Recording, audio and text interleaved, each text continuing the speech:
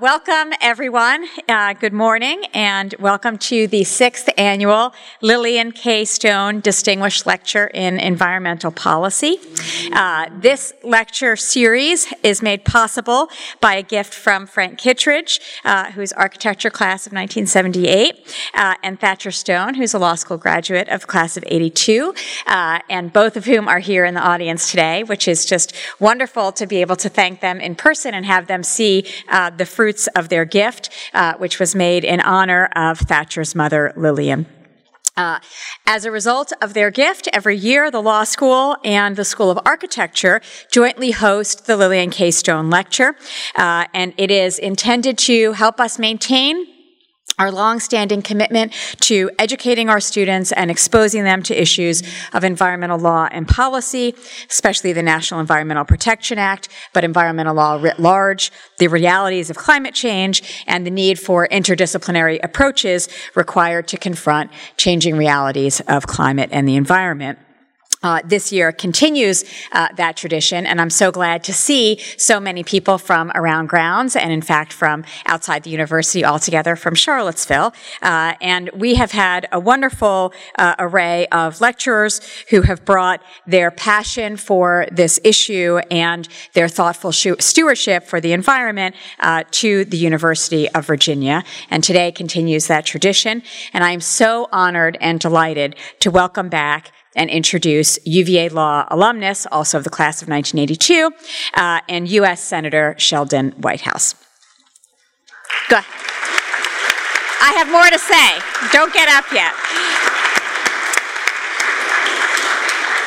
Senator Whitehouse grew up in New York, and he studied architecture at Yale before moving south to Virginia and completing his JD here at the university. After graduating, Senator Whitehouse clerked for Judge Richard Neely of the Supreme Court of Appeals of West Virginia before heading to Rhode Island, where he has since spent an illustrious career serving the public in a number of roles. He began his career in Rhode Island in the Attorney General's office and then transitioned to the office of the governor, where he served as both legal counsel and policy director, and earned high marks from Rhode Island Governor Bruce Sunland, who appointed him to his cabinet as director of the Department of Business Regulation. Senator Whitehouse was then nominated by President Clinton to serve as Rhode Island's U.S. Attorney in 1994. And even in those early years of his career, even as U.S. Attorney, he deployed the power of his office in the service of environmental justice. Not only did he handle the traditional kinds of U.S. Attorney cases, like convictions of extortionists and mobsters, but he also won a state record level of compensation after the Narragansett Bay oil spill, directing the funds toward affected citizens and bay conservation efforts. Environmentalism, in fact, was a consistent thread throughout his work and has been a consistent thread throughout his career. After he concluded his tenure at the Department of Justice, he was elected Attorney General of Rhode Island in 1998, and in this capacity, he took to task paint manufacturers and the Lead Industries Association trade group in a lawsuit to try to recover payment to treat affected children suffering from lead poisoning. A short time later, he created Rhode Island Quality Institute, a center aimed at increasing healthcare efficiency and waste reduction. All of this demonstrating his end-to-end awareness of how inextricably linked environmental well-being is to population health, as well as his commitment to promoting and safeguarding both. In 2006, Senator Whitehouse was elected to the U.S. Senate with environmental protection as a centerpiece of his platform. Hailing from Rhode Island, the ocean state, Senator Whitehouse co-founded the Senate Oceans Caucus to respond to the challenges facing the coasts and the oceans and on the part of the interests of countless industries which depend upon them. He also, of course, serves on many other committees, Environment and Public Works, Budget, Judiciary, and Finance, as well as on the Caucus on International Narcotics Control and the Commission on Security and Cooperation in Europe. He has authored legislation to reauthorize the National Estuary Program and champion bills like Safeguarding America's Future and Environment, the SAFE Act, and the Mercury Pollution Reduction Act. Should any doubt remain about Senator Whitehouse's environmental bona fides and his passion, you can look no further than his weekly yes, weekly, time to wake up floor speeches on climate change. And thus far, he has logged over 200 such speeches, and we are still counting. Kurt Spalding, former EPA regional administrator, said of Senator Whitehouse about his impassioned climate advocacy, quote, "He brings real data to these conversations. When he stands up and does climate speech after climate speech, he's really trying to get people to realize this isn't about some abstract idea of a warmer ocean. This is about a real place with real people. I think that's what motivates him. By advocating on climate, he speaks for the future of our children, and he has a mindset about the future." The senator's latest book, published in 2017, captured the corporate infiltration of American democracy, further follows the influence of corporate power and fossil fuel industries in controlling the climate change narrative and national policy response. So as you can see, in big ways and small, from the beginning of his career until now, with both individual approaches and systemic ones, Senator Whitehouse has used his posture, his position, and his authority to serve as a clarion voice expressing the urgent need to acknowledge and address the threat of climate change. We are so humbled and honored to have an esteemed and august speaker for our Lillian Stone lecture today, and we are doubly proud that we can consider him one of our own. Please join me in welcoming Senator Sheldon Whitehouse.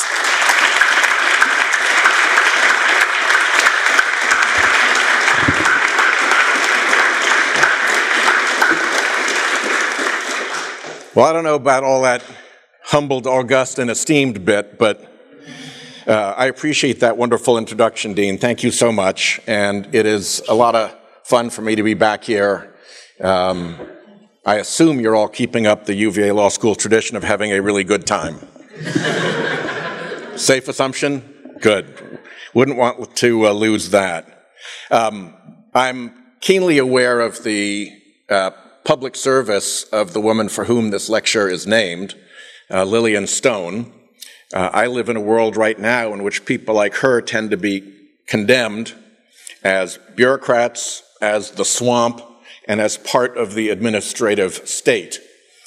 But all of that is completely bogus. In fact, people like her are principled folks who dedicate their lives to doing their best for a public to whom they are accountable through their official office and whose duties are set for them by the public, and who have public service as the reason for going and doing what they do. So for Lillian Stone's 25 years of service at the Department of Interior, leading environmental projects, thank you. And to Thatcher, my buddy, we lived together here in law school. It is really terrific. He's turned into one of the great aviation lawyers of the world, very successful in aviation finance also, and is now one of the most generous benefactors of the law school. So it's a real privilege for me to be here with my old buddy and to see him so successful and generous. I'm also very aware that I am the first person of the male gender to give this lecture. So thank you for slumming. And I'm particularly aware of Kate Orff and Jane Lubchenco, because I know them outside of all of this. They have each come up and given presentations at the annual Environment, Energy, and Oceans Day that I host in Rhode Island. So I'll try to do my best to keep up with the Orff-Lubchenco standard. But my habitat is a little bit different than theirs. My habitat is the political world. And as a denizen of that habitat, I'm here to describe a little bit what I see around me as the forces that come to bear on climate change. I will start by setting aside two non-questions that are sometimes manufactured as questions. The first is the whole science of climate change. This is incredibly well-established stuff. The notion of greenhouse gases was first being written about by scientists when Abraham Lincoln was wearing his top hat around Washington, D.C. There is nothing new, and there is really no legitimate challenge to the science anywhere.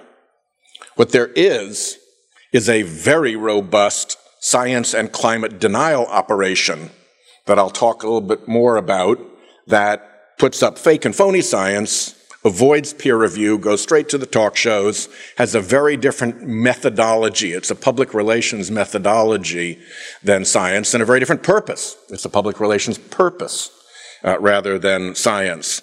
So I think we can kind of put that behind us, but since I am here at UVA, I do want to say a particular thank you to a former professor in the undergrad part of UVA, Michael Mann.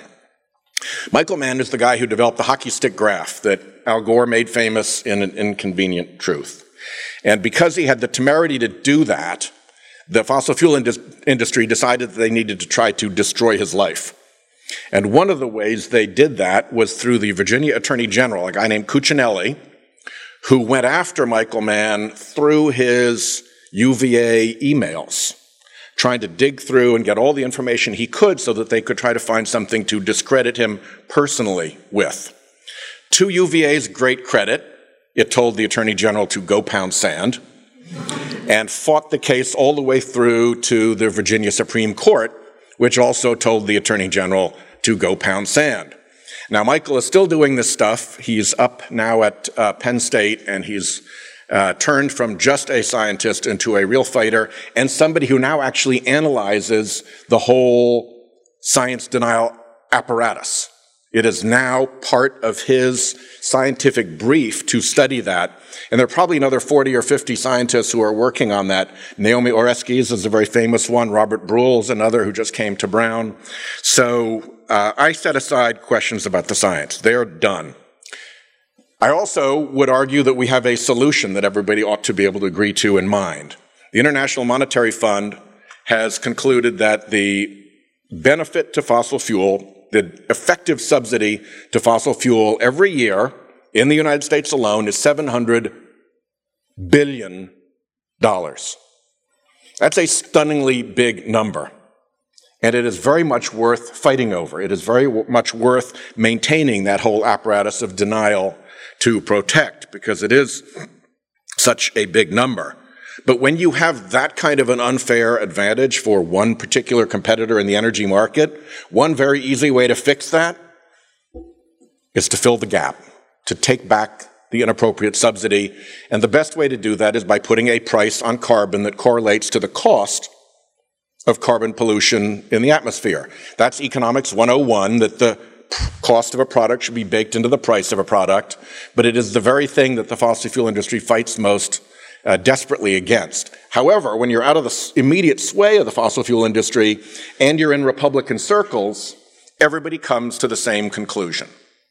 You need to put a price on carbon. It needs to be revenue neutral, because why pick a fight over the size of government? This is a big enough fight all by itself.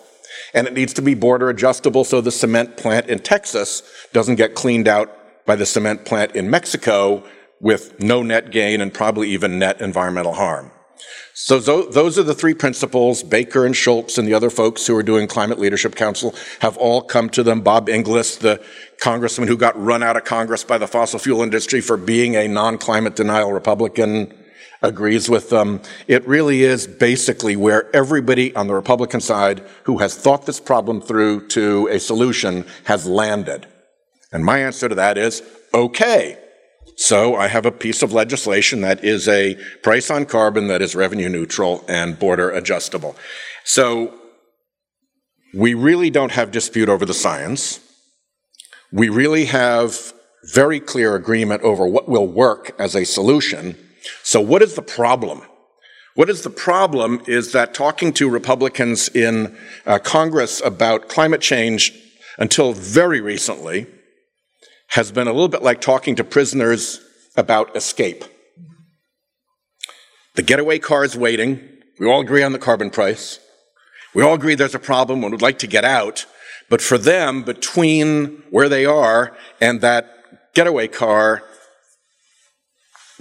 is the fence, the wall, the barricade, the guard towers, the searchlights, the barbed wire, the whole apparatus that the fossil fuel industry has set up to police and make sure that they stay faithful to the fossil fuel industry's desires.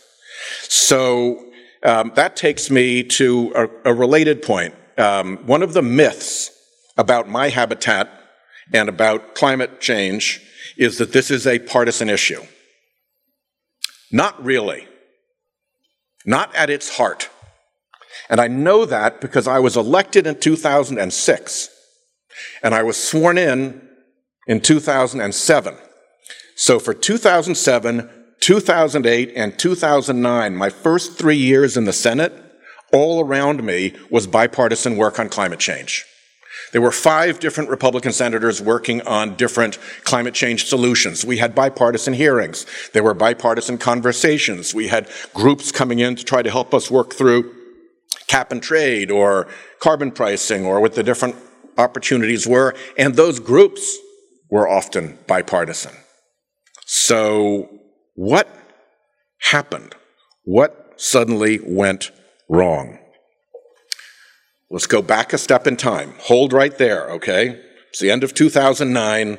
Everything is looking pretty bipartisan. It's a big, hairy issue, but we're working through it the way you'd expect Congress to work through a big, hairy issue. Now go back to my early days as a lawyer when we were going after the tobacco industry. That ended with a Department of Justice lawsuit under the Civil RICO statute to require the tobacco industry to stop lying about its product, to stop lying about the safety of its product. The Department of Justice won that case in the United States District Court for the District of Columbia. They won it on appeal in the D.C. Circuit, and the Supreme Court denied cert. So, case settled, and the instruction that came out of that was, you got to stop with all the lying, and by the way, you got to cough up all your records and put them in a common file where we can reach through them and all of that. So there's this big apparatus that had been designed to lie about the health effects of tobacco that suddenly has no client any longer. And conveniently, along comes the fossil fuel industry, and they move in. Some of the same agencies, some of the same scientists. Think how rare it is to be a scientist who is a specialist in how tobacco doesn't help you and how climate change isn't real. Where is the scientific overlap in those fields? So you know that there's something else moving in the water when you see those results. And they took it over, and that became the propaganda side and the fake grassroots side of the anti-climate change movement. It modeled almost perfectly on what they had done for big tobacco before. But it wasn't enough, because that was all up and running in 7, 8, and 9 while we were doing all this bipartisan stuff. So they needed one more thing. And they got it in January of 2010 when they convinced 5 judges on the United States Supreme Court to render the Citizens United decision. That, too, came from the tail end of a series of decisions that began, again, in Virginia. I'll keep coming back to various Virginia themes. Lewis Powell, a legendary Virginia lawyer, wrote a prescription, if you will, for the then U.S. Chamber of Commerce, saying we need to get after the courts if we're going to have corporate America have some real, clout here. Then he got put onto the Supreme Court, and he was the author of the Bellotti decision, which was the first one that said corporations have political rights.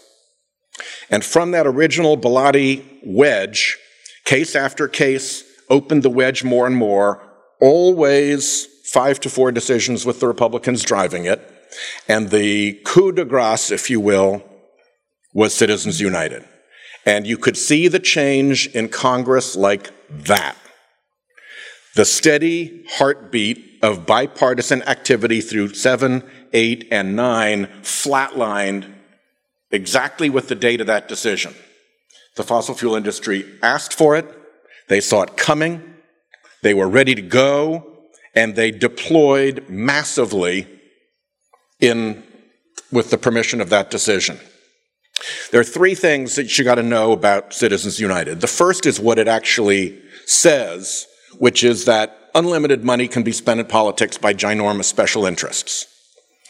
That alone has its problem if you believe, as is my experience and history's lesson, that one of the fundamental contests in politics is between a small group of very powerful people who want influence and who want a government that is amenable to their influence, and a much larger group of people who just want to be left the hell alone and have a government that will be able to defend itself from those people who want all the influence. And whether it's Marie Antoinette or whether it's, you can go all the way back through history. Read, what's his name? Having a brain freeze. The veto message for the Bank of the United States by President Jackson. He describes that exact political phenomenon. Read Machiavelli. He describes that exact political phenomenon. It is the sort of lasting political contest across all different types of government. So when you allow unlimited spending in politics, you advantage, by definition, people who are capable of unlimited spending and have a big goal to pursue in politics. So that sector of all of us is probably the sector you least want to advantage. But enormous advantage was conferred on it, and the fossil fuel industry sits right smack in the middle of that, at the apex of that sector. It took these guys about 30 days to figure out how they could hide who they were when they spent the money. A premise of Citizens United was that the spending would be transparent? No way. 501c4s, donors' trust, shell corporations, huge amounts of the money that's spent in politics right now. Most of the money that's spent in politics right now is actually untraceable and anonymous. So now, not only have you moved that power to this very small group of people who are on the wrong side of the influencer versus public dispute, but you've also allowed them to play the game of hiding their hands so that the public watching this tableau doesn't even understand who the real players are.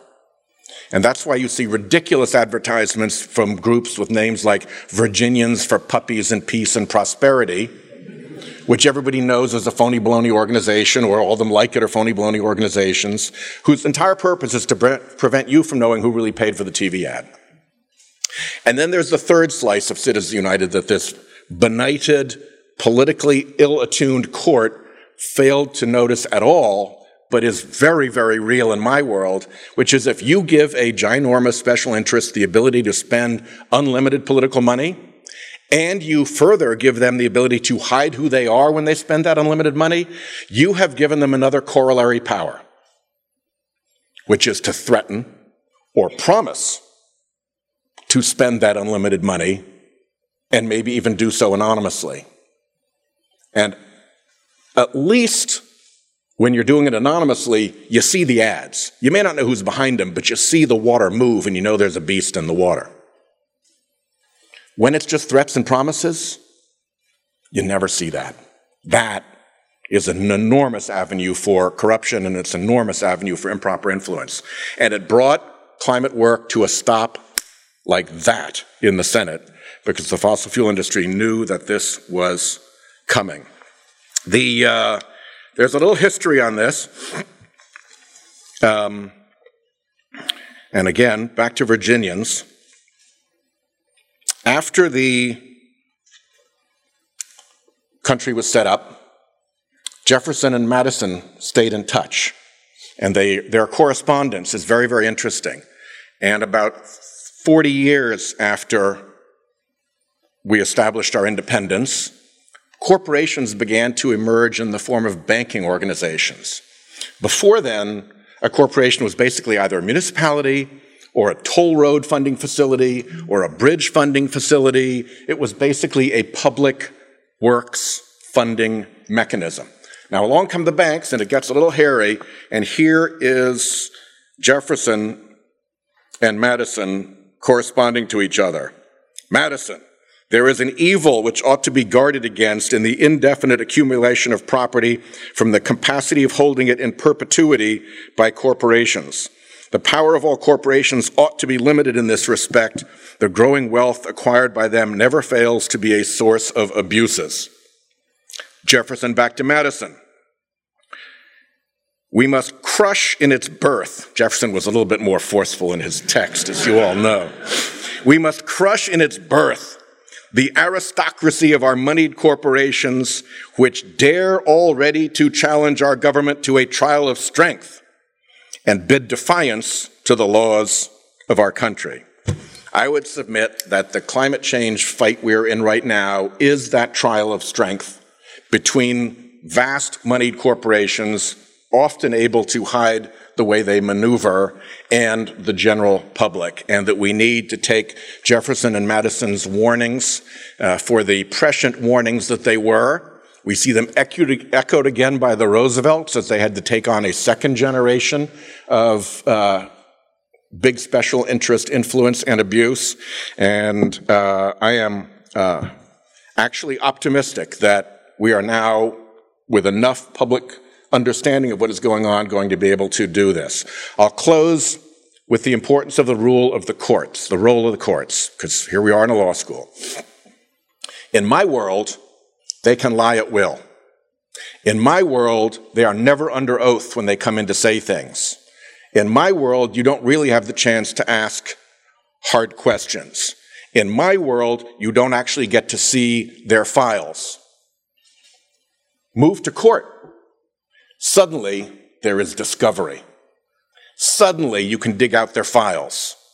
Look at the battles that the fossil fuel industry is fighting to stay away from discovery right now. They intervened in the Oregon Children's case, and as soon as they lost the motions to dismiss, they moved to get out of the case so that they wouldn't be amenable to discovery. They told the Attorney General of Massachusetts on the way to challenge her investigation told a judge, a Superior Court judge in Massachusetts, that they did no business in Massachusetts. ExxonMobil did no business in Massachusetts and was not within the reach of the long-arm statute. That judge had probably driven by an Exxon station to work that day. So you know that's a Hail Mary, and you can deduce from a Hail Mary argument how intensely they're feeling about discovery. And to track back to the tobacco story, what broke tobacco wasn't that we won the lawsuits, although we ultimately did. What broke tobacco was that we got into their files. So discovery is really the tipping point. And then if you can take depositions and cross-examine people under oath, the mechanism of truth-finding of courts can be the antidote to the corruption of politics by these big influencers. And I leave you with that thought, and I'm happy to take some questions. Thank you.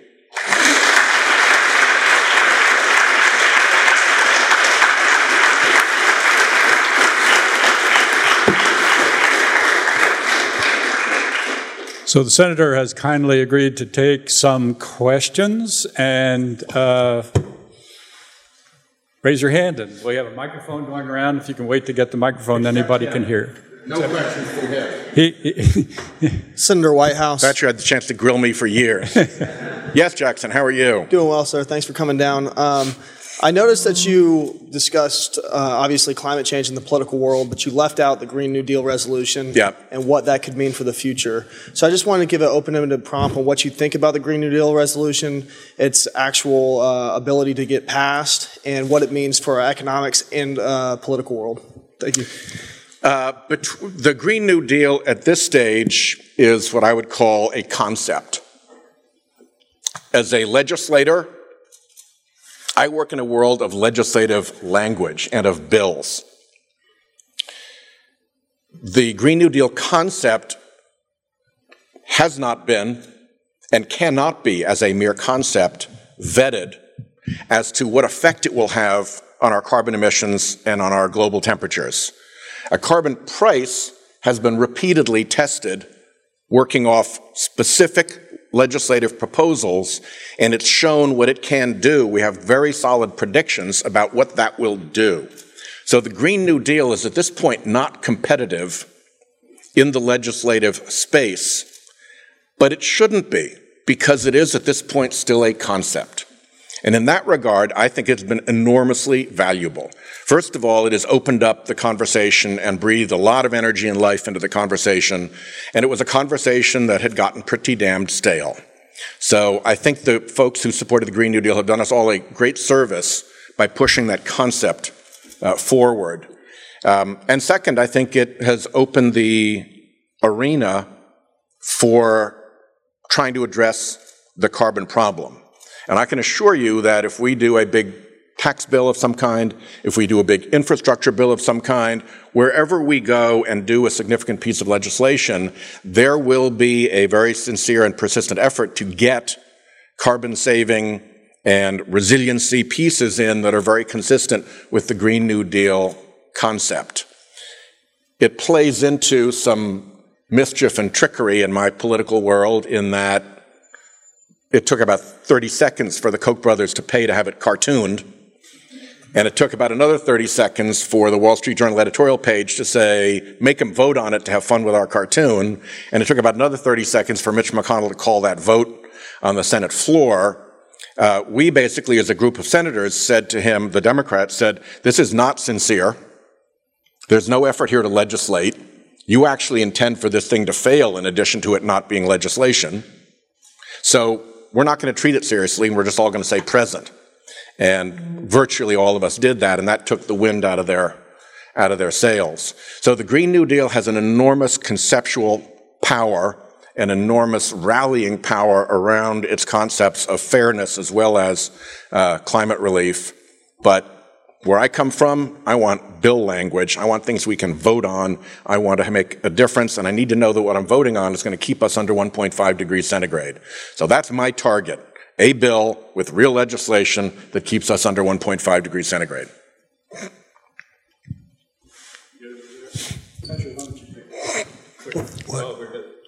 Sheldon, I was very impressed when you and John McCain wrote a brief to try and deal with Citizens United. Sure. Yep. And we've been great friends. We did another one on gerrymandering, political too. daylight between us, but I agree with you. So what's going on now to challenge Citizens United? Are there any cases in the system anywhere that you're aware of? Not really. Our best shot was the case that John and I wrote the brief on, which was a Montana case. In the Montana case, they actually had a really strong local history of corruption. There was a Senate seat that was literally bought, and everybody said, I bought it. I think it was from that incident that they said, yeah, he's an honest legislator. Once he's bought, he stays bought. And with that long, long history behind it, they passed a very similar law to the one challenged, requiring that there be campaign finance limits, and the Supreme Court, without even hearing argument, summarily refused to hear it, led by the 5 Republican appointees. So it's going to be hard to get there. If you think that the court has been politicized, this is probably the apex thing that the people who've politicized them want to protect. So not an easy task to get that changed through the courts. I do think that we can embarrass them about the decision because it has enormous factual, legal, and parliamentary flaws that they had to swallow in order to get to the result that they wanted. But that's a long battle. The other way to do it is to amend the Constitution. That's even longer. So what that leaves you with is what they said they were protecting in that decision, which is transparency. And in H.R. 1, the big government reform bill, is a bill of mine, the Disclose Act, which requires full transparency once you hit $10,000 in political spending. And that would change this dramatically. My gut, I don't have studies that show this, my gut is that you would diminish the unlimited kind of off-the-books spending that pollutes our politics now by more than half, probably by 2/3, if you took away the ability to make it anonymous. Because it takes the fun out of it. For Exxon, if they're on the air with a TV ad saying, White House is a bum, he's no good, this was brought to you by ExxonMobil. I mean, I would run that ad on me because in Rhode Island, people would go, yeah, he's fighting those bastards, good for him. So their ad has to come through as Rhode Islanders for Peace and Puppies and Prosperity. And if you take away that avenue of masking who they are, then I think a lot of this dries up and we get to a much, much healthier place in which the public is in on the story that is playing out on the political stage in front of them rather than allowing important players to hide behind masks. Thank you. Thank you for being here, Senator Whitehouse. My pleasure. The science community has repeatedly had to revise upward its forecast for the severity and the pace of climate change. And I was wondering, at what point does your optimism give way to a dual-purpose responsibility of not only trying to address the causes of climate change, but also to mitigate the effects? That's a really good question. First of all, let me say that some of my optimism is strategic. If I'm not optimistic, then who else is going to be? And it makes it a lot easier to get up in the morning and fight if you're feeling optimistic. So I drive optimism into myself and wherever I can. And that makes me sometimes a little bit over-optimistic, but I think it's important to me to stay optimistic, and it's important to have a sense of optimism in this issue. We are going to have to prepare for very significant changes. This is like, the proverbial oil tanker or the locomotive. You can turn off the power, you can put on the brakes, and it's going to carry for quite a long time. And it's probably going to be a couple of decades before the follow-on turns, even if we were to stop things right now. And of course, we're adding to our carbon emissions right now. So the outcomes still have some pretty dire prospects. The one that I would add that we don't often think about, I'm a Foreign Service kid. My dad was a Foreign Service officer. My grandfather was a Foreign Service officer. My uncle was a Foreign Service officer. I grew up mostly in Africa and Southeast Asia and boarding schools where there weren't schools where we were. So I have a really deeply inculcated sense of the role of America in the world and how important it is that we are who we are and how other nations see us differently than they do other powers like Russia or China or whomever, that we have what Bill Clinton used to call a power of example that goes back to Jonathan Winthrop and the City on a Hill and that runs straight through as an enduring theme of our self-narrative about our country. And my problem now is that I consider that to be an extremely valuable asset to us from a national security perspective. And we are derogating that asset. We are dwindling and damaging that asset by the way in which we are conducting ourselves on climate change. It is hard to assert the power of your example. It is hard to convince the rest of the world that you are a city on a hill, while the method of government, the mechanism of government that you have championed is corrupted by a big, obviously conflicted industry and won't do what is obviously necessary in order to get it done because of the extent of that influence and corruption. And I think that's a really tough message. And the worse things get, particularly in third world countries or in countries where people still live close to the land, the worse that anxiety and that pain and that suffering and that frustration of having your fishery gone, having the place you herded your goats no longer support them, having the farm products you grew no longer grow there. All of those changes are going to create resentments. And in our human species, resentments want targets. That's why we have a system of justice, so that resentment can be captured, disciplined, and given a fair outcome so that we can move on peacefully as a civilization. One of my favorite quotes is Henry Kissinger once told me, all the great revolutions of the world have occurred from a confluence of resentments. And we are now creating resentments at a wholesale pace with our behavior while we are busily damaging our own brand. And that's a bad combination for the city on the hill. Yeah. So I think no matter how well 2020 goes for the Democrats, it seems unlikely that there will be 60 votes in the Senate.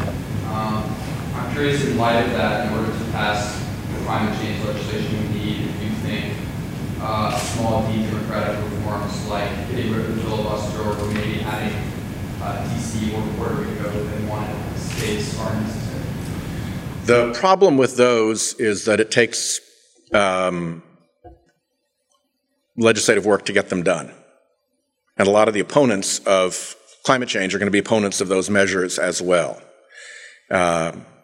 If it came down to we have the majority and we have the ability to put through a serious climate bill and get going, and it takes breaking the filibuster that one time to do it, I think we got to put that notion in play because this is such a vital, vital, vital issue.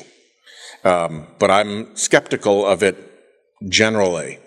To me, the path to victory is to break the back of the climate denial apparatus and to point out some of the dishonesty that's taking place out there. You've got fossil fuel industry CEOs who say, climate change is real, I know my product is causing it, and I support a price on carbon as a remedy. And they are lying. Because their entire armada of propaganda, electioneering, fake science, and lobbying is still 100% dedicated to telling every member of Congress that if you believe those ideas, we're going to squash you. So they're playing a double game, saying one thing for the public's consumption and doing something exactly the opposite through their entire vast armada of political apparatus. So pointing that out puts them on a very difficult spot. Among the good guys, even like the great tech companies who are very pleased with what they're doing, Apple, Google, Microsoft, Facebook, Salesforce, all of them, until yesterday when they came in, they had no serious position on climate change in their congressional lobbying. If you're a Republican senator and you're looking around for a friend who's going to have your back when the fossil fuel guys come after you, and you can't go to the biggest companies in the world who advertise themselves for being green and have within their tech sector actual green energy companies and expect any support, that's a tough fight. I used to needle my friend John McCain about this because I was hoping that he'd be my breakthrough pal to get this done. And at one point I needled him enough that he popped off and he said, "God damn it, Sheldon, you know perfectly well that I'm willing to take on dangerous missions for my country." Had to concede that point. He said, "But don't ask me to go on suicide missions." And so we need to change it so it's not a suicide mission any longer. If good guy corporate America stepped up and took an interest in climate change in Congress, if they brought to Congress the same policy that they're deploying within their corporate sector, within their, in many cases, supply chains, you could basically roll the fossil fuel industry. I mean, they're really determined, but up against all those guys, they're not that big. The other side just isn't showing up.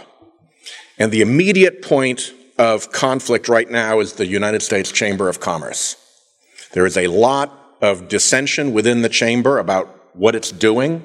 It's the biggest dark money spender in the country. It is running ads against people on climate change. It is completely dedicated to stopping climate action. And the vast majority of its corporate board members disagree with that position.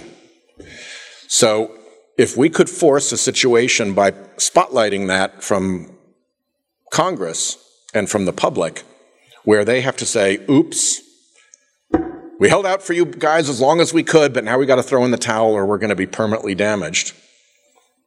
That shift of the US Chamber suddenly becoming a non-antagonist to climate action would be like the biggest tree falling in the forest. It would be a crashing sound that every single forest denizen heard. It would rock my habitat. On a similar note, given the current composition of the Supreme Court and the fact that probably not changing, anytime soon if you were to go in the judicial route, it won't work or even make cement unfavorable precedent. The Supreme Court is in a tough contest right now between its desire to serve these particular interests and its desire to protect its reputation.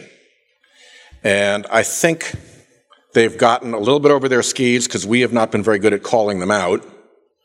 With the arrival of Justice Kavanaugh as a flagrant partisan from his display in the hearing, I think Roberts is very anxious that now, if he keeps doing what he has been doing, with that Kavanaugh flare still shining and flashing on the court, it will be much more noticeable. He won't be able to do it sub silencio. He'll be outed for what they have done. So I think that they're going to try to backtrack a little bit on this. I would hope that in the interests of a whole variety of legal and juridical principles, they would backtrack on Shelby County and on Citizens United. There is something very wrong when an appellate court makes factual findings. You've all learned that appellate courts aren't supposed to make factual findings. When they make wrong factual findings, false factual findings, that makes it even worse. When events after the decision prove indisputably that their factual findings were indeed false, and they don't go back to correct, that's another signal about what their intentions were and of a politicized court. So I think that the more the people tear apart Citizens United and the more it and Shelby's factual premises are pointed out as false ones, the more there's a chance that they'll, a little bit like the chamber guys say, okay, guys, we gave it the best shot. We knocked out the Clean Power Plan. We did everything we could to help you for a decade or more, but game's up. Now we've got to go back and rebuild the credibility of the court. So I'm hoping that that's the way that turns, because I put Citizens United into like Dred Scott type quality of bad decision making. I think it's one of the 4 worst decisions the Supreme Court ever rendered. Do one more question. So I want to thank you for coming here to talk about some of the issues that we're currently facing. You talked about some of the issues, and then you also talked about with Jackson's question about there's just a concept out there. You've been working on this issue for a while, so I was just wondering what kind of answers do you have for us that you're pushing? Like, do you have a bill currently that you can we're actually going to file it again. I filed it in the last 2 Congresses, and I'm filing it again this coming week. We're probably going to have 5 senators on it. We've kept other senators off for a while to try to just have it be Brian Schatz and I, the 2 of us. Because once you get 10 Democrats on a bill, it's harder for a Republican to get on it. So we've tried to keep the numbers down, but we've opened it up to a group of Democratic senators who've been knocking on the door saying, I want to get on your bill, I want to get on your bill, I want to get on your bill. And we're finally saying, okay, we'll let the ones who knocked get on the bill, and we'll have a small handful. It's a carbon price. It's about $54 per ton now. It's got a 6% accelerator. It is revenue neutral. The money all goes back. It goes back through a offset to your opening payroll, the opening amount of your payroll tax. It'll be about $1,000 per person, with a similar benefit for people on Social Security and veterans benefits who aren't earning payroll tax, so you want to reach them as well. And then there's a hunk of it. It's probably going to, we're still working on the scoring, which is one of the reasons it's probably going to be about a $2.5 trillion bill. So it's a lot of money moving. And that's why we need to make sure it all goes back out to the public as quickly and seamlessly as possible. But I've put a chunk of it aside, which would be a couple of $100 billion, to go out to states. Because states, qua state, have their own agency in this fight. And they're all very different.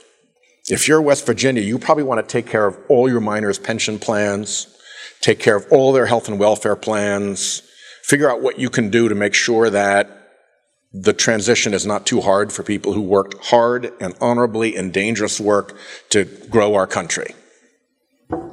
If you're Wyoming, you're looking at 1/3 of your state revenues coming off of fossil fuel fees and licenses.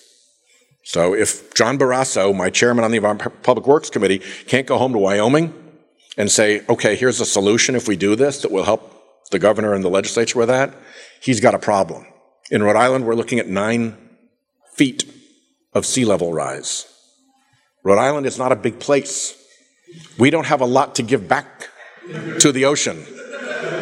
You look at the map of what Rhode Island looks like afterwards, it is an archipelago. This is like, I laugh and you laugh, but it's deadly serious. Those are people's homes and businesses and lives that are going to be affected. So we have to, every state is going to have a different thing. So we've got a state set aside, but other than that, it's money all back, and we believe we will meet World Trade scrutiny. We've had it run through World Trade lawyers with our border adjustment. So that, again, you're tariffing people who don't have a similar carbon price. One of the good things about a carbon price, because this is a global problem, you've got to get other countries to do it. If you try to put one country's regulatory system against another country's regulatory system and figure out how you balance those two things, that's really complicated. That's really hard. You put a $54 per ton carbon fee here and here, you know exactly that you're playing on a straight playing field. And if they're 16 and you're 54, you know how to tariff the difference with simple mathematics. So that's another reason why I think a carbon price is the right way to go, in addition to the market correction that it entails. Thank the senator so much for coming. Thank you all for coming out. Good to be back. Good to be back.